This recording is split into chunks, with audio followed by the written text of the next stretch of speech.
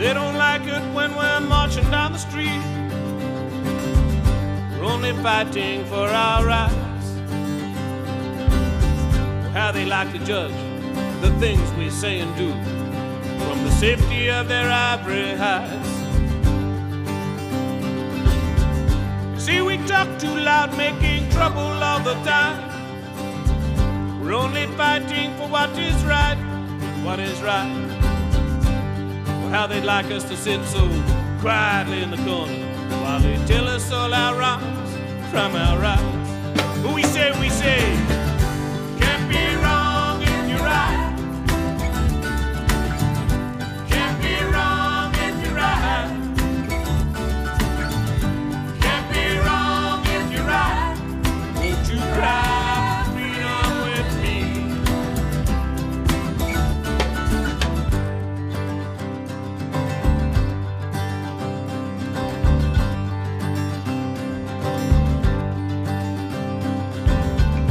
Met a man with time in his eyes.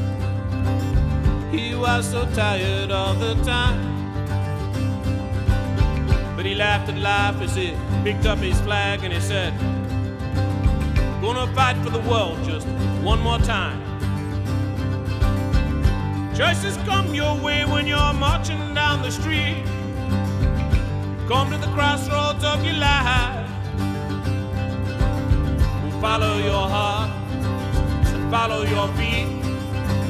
Sometimes you gotta stand, sometimes you gotta fight. Yeah, can't be wrong if you're right. Can't be wrong if you're right.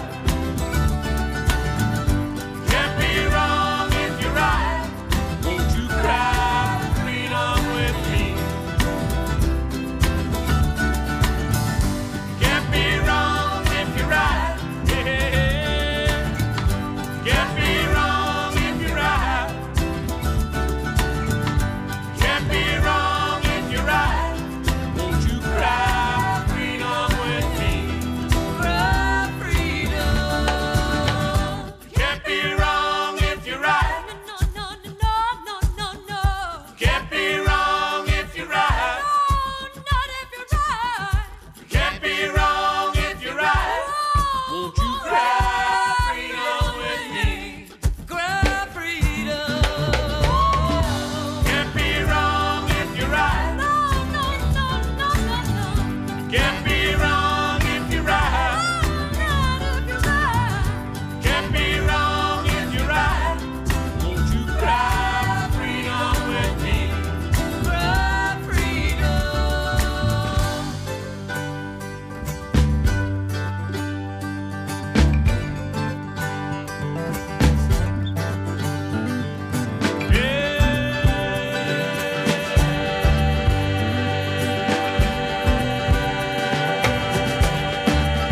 Freedom!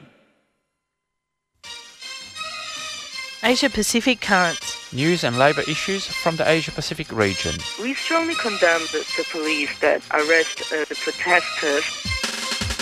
Saturday mornings at 9 o'clock. On Community Radio 3CR. Workers of the world should unite to fight this greedy capitalists. Brought to you by Australia Asia Worker Links.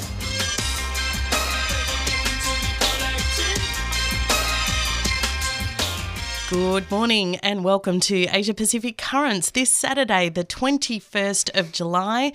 You're listening to Community Radio 3CR. I'm Giselle Hanna. And I'm Pierre Morrow. And that song that you just heard, that we were just laid back here and just listening to it. We were thinking, should we interrupt and start the program? I said, no, it sounds like a good song. Can't be wrong if you're right, by Richard Franklin. Cry Freedom. Cry Freedom. Charcoal Club. I was just going by the noise that I heard. See, Richard Franklin's one of my favourite artists. These grasshoppers here we go. Jump into it, get it wrong. But anyway. Pierre, when are you going on your next holiday, Pierre? That's all I can say. Anyway, it's Asia Pacific Currents, brought to you every week by Australia Asia Worker Links, that's right. And if you want to get in touch with us, you can find us on the web, allthews.aawl.au. We're on social media as well, so find us on Facebook and Twitter. We regularly post news and current affairs from the Asia Pacific region, specifically from the Labor movement. So locate us on those social media platforms. And what have we got on today apart from the usual news roundup? Well, actually, Pierre, I understand you're a delegate at the ACTU Congress. Is that right? I think the rumours were correct. Your spies gave good My report spies, back. alternatively known as your posts to Facebook. That's right. And also your regular reporting to me on your daily activities. Yes, my That's spies are that's definitely correct. out there. Yes. But actually, we're going to talk to you a little bit about what happened there for... the ACTU, which is the peak union federation here in Australia. So it would be like reporting on the KCTU's National Congress, for instance. Of course, many regular listeners to the show and many of you who are regularly engaged in the Labor movement in Australia will know that the ACTU historically has sat on the right of the Labor movement, and where, as we're seeing a broad shift rightwards across the world, we're going to talk a little bit about where the ACTU currently sits and some of these really alarming developments across the world in terms of right-wing trajectories and how much work there is for us to do. All right, no worries. Just in case you didn't know, Pierre, that's what I'll be interviewing you about. All right, I better make some notes. But let's go to get those Labor right. news. There's been lots been happening, and really just an overview, really, of many stories that it's happening. Go for it, Giselle. So, 6 workers, unfortunately, at a factory in Andhra Pradesh in India were killed last week when poisonous gas leaked at a steel factory that was owned by actually a Brazilian company. 5 other workers suffered very serious health complications and were admitted to a local hospital. 2 of them are said to be in a critical condition. So apparently the plant closed immediately and the emergency squad was called to service this leak. But of course, these issues aren't being dealt with as they should, which is murder. The company, in a statement, said that they sadly informed that the accident occurred at the steel plant, resulting in 6 casualties. They're also saying that they immediately provided medical assistance to the workers that were sent to the local hospital. Of course, these are occupational health and safety issues that will only ever be dealt with when workers take collective action, because we know that the bosses don't have the same level of interest in our right to return home after a day's work. It's just cost to their profits, our lives. We'll go here in Melbourne, and another tragic story about refugees here in Australia, where a Sri Lankan refugee, a Tamil asylum seeker, Thilipan Gunaneswaran, was forcibly deported last week. Now, he's actually here with his family. He's left behind a wife, Karthika Anyaswaran, and their 10-month-old daughter. Now, Thilipan was forcibly deported via a charter flight that the Australian government very generously hired for a number of these, another 18 Sri Lankan nationals. Now, it seems that Thilipan was actually deported against the wishes and the order of the United Nations that actually told Australia to uphold international law, which unfortunately the Australian government doesn't care anymore. The chances of him ever coming back to Australia under current laws are zilch, because under the laws that Karthika, the wife, remains in Australia, she has no family reunion rights. Also, Thilipan, when he arrived back in Sri Lanka, was arrested by the Sri Lankan government, and even though he was released after 1 night in jail, he's now facing undisclosed charges. So again, it's and just to say that Thilipan actually lived here for 6 years. So just another terrible case, which cruelty cannot really be overstated. Well, I think it's interesting that you talked about the situation at international law, because that entire framework is the post-World War II framework, which we also know in terms of imperialist alignment is completely falling apart. So it's not an accident, it's not surprising, it's probably even unremarkable that no nations right now are respecting or adhering to international law. It'll be the first piece that goes in the realignment. Well, that's right. I knew when I was saying, I saw your eyes and I thought, oh yeah, she's going to criticise me on it. But totally correct, Giselle. And really international law, in the very first place, basically, who's enforcing it? There's no enforcement, so it's always been more of a please advice, please follow if you'd like, but if you don't worry about it. Well, in terms of legal victories, which I'm always sceptical of, as you know, Pierre, actually, a court in Thailand on Wednesday last week dismissed criminal defamation charges that were brought against 14 migrant workers by their former employer, a poultry farm, that they had accused of labour and human rights violations. So let's just get this really clear for people. These migrant workers raised an industrial dispute with their boss about labour and human rights violations, and then their boss sued them for defamation. And a court dismissed that, which is a surprising outcome in Thailand, but a very, very good one. So the case was filed by Tamakaset, that's the name of the farm. They claim that the company had suffered losses due to the allegations made by the workers in a 2016 complaint filed with Thailand's National Human Rights Commission. The company said that the allegations against it caused Thai agribusiness giant Betagro to drop in the number of supplies that they had. The workers' original complaint, according to the Migrant Workers' Rights Network in Thailand, which has been giving them assistance, so their complaint said that they'd been forced to work up to 20 hours per day without a day off during 40 or more days. So they worked 40 days straight for 20 hours or more. It also charged that they had been paid less than the minimum wage, were provided with no overtime compensation, and had their freedom of movement restricted and their identity documents confiscated. So congratulations to those workers standing up against the Thai business, but also the Thai criminal justice system is a really, really, really big deal. Especially in a military dictatorship. That's right. But one of those rare victories that we're pleased to report on. Yes, and I hope the health and safety has improved now at the workplace. But yes, a good news stories. Now we go to Turkey. Unfortunately, bad news stories. Well, the emergency decree in Turkey has actually been lifted, although the government has, under the new presidential system, has actually managed to keep some of those powers into the new legislation. But the last act of the emergency decree that came in after the failed coup of July 2016 was to sack another 18,000 people. Now, some of these 18,000 people included over 1,000 civil servants, 200 academics, 12 association like civil organisation, community organisations were shut down, 1 television channel and at least 3 newspapers. And this is on top of many, many others that have been shut down over the last 2 years. So certainly a hard struggle in Turkey. Listener, just let me organise the show with Pierre for just a moment. Pierre, I'm going to run my 2 next stories together, FYI, so you're going to have the last story for the news roundup.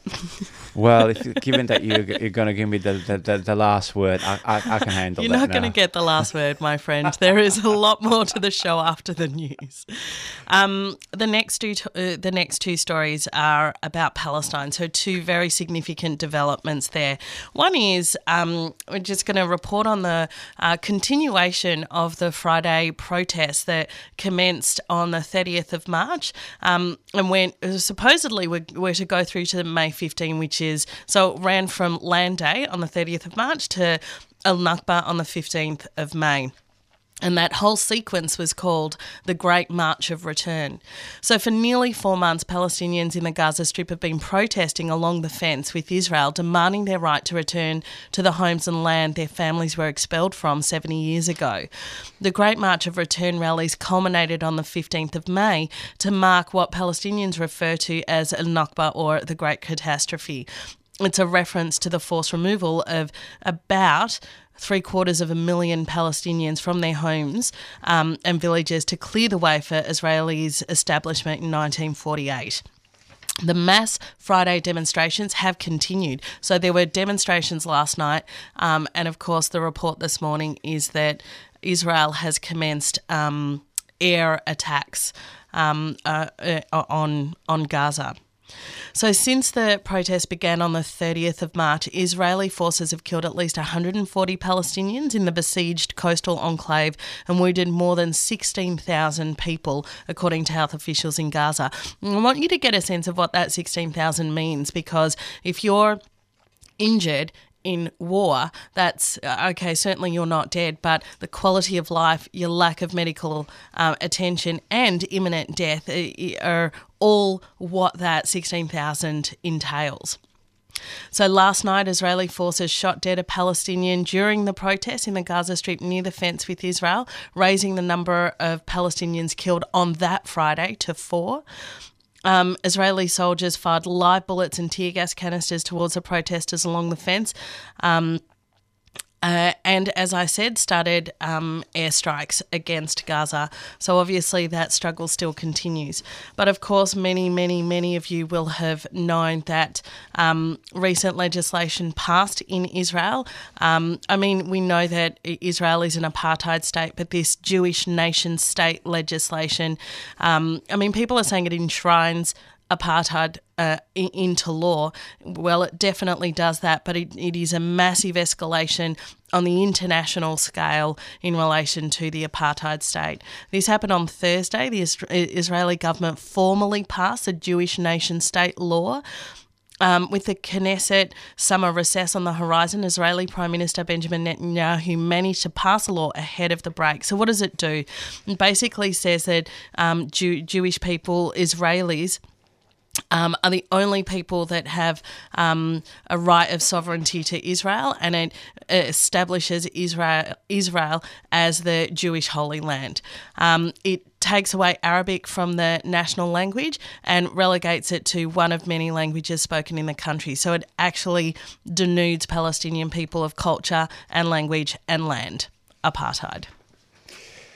Yes, I think that's going to have far-reaching effects, and we'll certainly see more protests on that.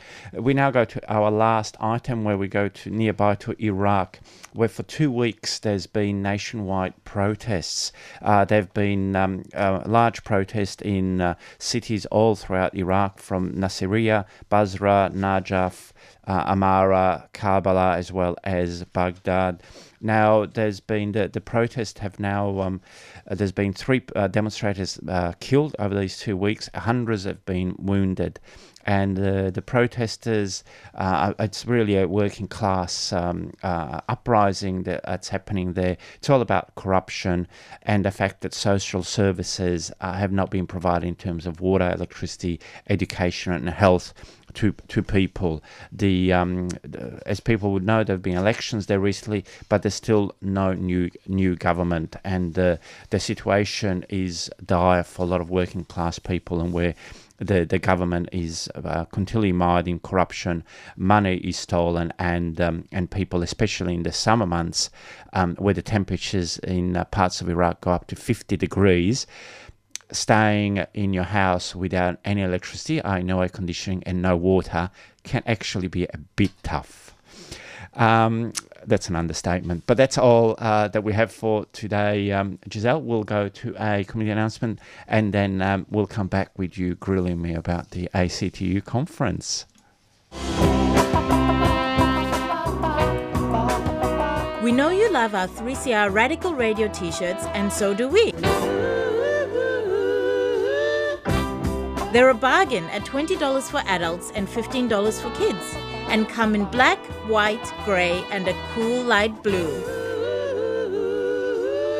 To nab one of these beauties, drop into the station at 21 Smith Street or order by phoning 9419-8377. Or you can visit us online at 3cr.org.au/shop. Come on, you know you want one.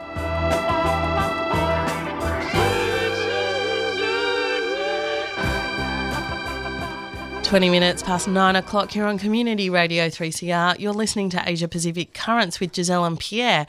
I am Pierre. For those of you who don't know, he's other than broadcasting here at 3CR. He's also on the branch committee of the Australian Services Union, VicTAS. Authorities and Services. Authorities and Services Division, VicTAS. And was a delegate at the ACTU Congress, which had just happened last week on the 17th and 18th of July. My first question is, overall, what were your thoughts about the politics, the direction, and you know, what people were there for? I think that's a very good question, Giselle, but it's also a very hard question to answer because I think people are there for all kinds of reason. Look, I'll just give my impression first of all. I think you go to these conferences and you really see how long and how deep the tradition of working class solidarity and union belonging is for lots and lots of people. The politics of it, I mean, people there went to really tell what was happening in their industry, obviously to meet, and it was obviously to get together and to say the Change the Rules campaign is the campaign that we have to all go together. And interestingly, there was a number of references to unity, to how it's important that we have to be united. Obviously, they're also stage managed affairs, and that there's very little room for discussion or real analysis. That often is in other meetings outside, and whether you can get in those meetings or not, it's another matter. Certainly, as put it this way, as a delegate, and this is not just my opinion, because I talked to a few other people and just tested to see it. You sort of end up after 2 days, you hear about all these struggles and campaigns and how hard everyone works. And you think, that's fantastic. And then you sort of come out, how come we're in such a bad state? If everyone is doing so much work and obviously there's been all these victories, oh yeah, there's still a bit of work to be done, but we sort of do it and whatever. And you sort of get the feeling, go, I wish there was a little bit more analysis to see why things are working and why are not. So, and again, I think that was sort of left a bit by people thinking, I wish we knew a bit more about just giving a 5-minute presentation saying, this is great. You sort of go, well, if everything's going so well, why are we in such a state? A lot of people talk about the Change the Rules campaign as cover for an ALP election campaign. I mean, that might in itself be the answer to your question. If we're doing so well, why are we in such a state? Because actually it's industrial union masquerading as, or it's ALP masquerading as union and industrial activity. So actually it's an electoral campaign with no roots, no deep roots, but kind of using the union movement as foot soldiers? Look, yes and no, in the fact that everything that was actually like unionists that came out and said, this is our campaign, were all industrial campaigns. But certainly it was very pro-ALP. And I have to say, interestingly, and I don't know why, all of the conference was open to the media, apart from the workshops. But the dinner, where Bill Shorten actually spoke, was actually closed to the media. I'm not too sure why. But there is an understanding, and there is an undercurrent where people understand, are skeptical, are afraid, don't trust this whole vote ALP. And it was quite obvious that the CFMEU actually put out a very public leaflet saying, hey, we've been here before. At the last time when there was the Rudd-Gillard ALP government, they never got rid of the ABCC, and there were still laws against us, and we don't want to be there. So I think there's going to be a lot of, push, and a lot of when and if the Labor Party gets in next. I think there's a lot of expectations. What happens if those expectations are not met? I think there'll be a lot of people that will say, I told you so. But what do we do with I told you so's? I mean, we're still in exactly the same campaign. We've still,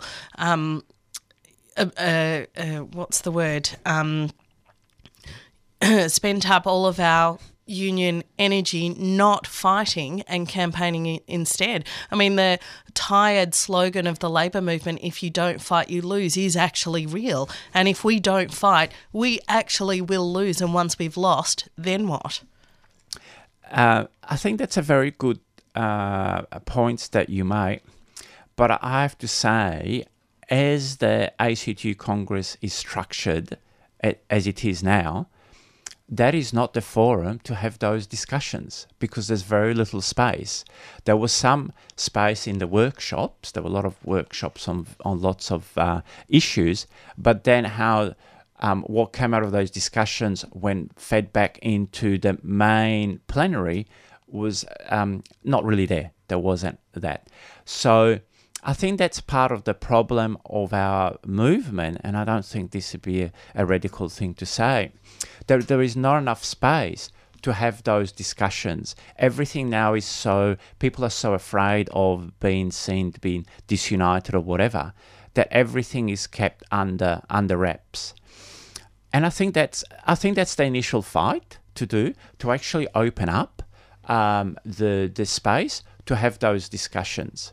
So we've got 3 minutes left, and I'm not going to give you enough time, unfortunately, to answer these. I apologise. 2 very important things. International solidarity, was it a feature at all? Was there any understanding at all that the only way to win is to unite internationally, that actually the enemy is capitalism, and the bosses who are the agents of capitalism? Secondly, I did see a very small protest about Palestine. Why was it so small? I kind of already know the answer to this, given where some of the unions, particularly the SDA, sit on that question. But what was it like trying to build and get support for that rally or action? All right, I'll start with the Palestine rally and then international solidarity. The Palestine rally, it's seen, was called, I'm not too sure by who it was called, because Wayne Swan appeared for one session. I don't know if you ever saw it. It was a protest that lasted 5 minutes. And I actually went up and I said, oh, is this on the agenda? Are you going to move any motion? And they said, no, we're just here to show that Wayne Swan that we want a pro-Palestine position. So I actually don't know what the ACTU position on Palestine is. So that was it. So that was the and there wasn't actually a leaflet handed out. It was just that photo of like 50 people or whatever. In terms of international solidarity, no, it was very nationally focused. I'll leave it at that to be nice. And I think, again, part of the problem of not having enough space for discussion is you don't have a space to discuss fully how things, the underpinnings of why it happens. So most of the debate was how some bosses and some companies are bad. But in terms of seeing this as part of a global processes over decades and blah, all that stuff, no. Well, Pierre, that's the end of that interview. That is the State of the Union address according to Pierre. Look, thanks for sharing those insights. I know that would have been really difficult and I put you on the spot a lot. And, it's a fine line between being supportively critical of our movement and just outright criticising them. I think you walked that line very, very well, Pierre.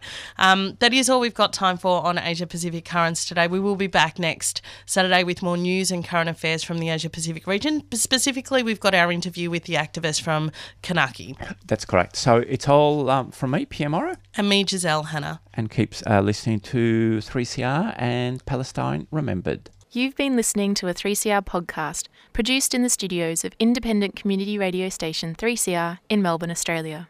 For more information, go to allthews.3cr.org.au.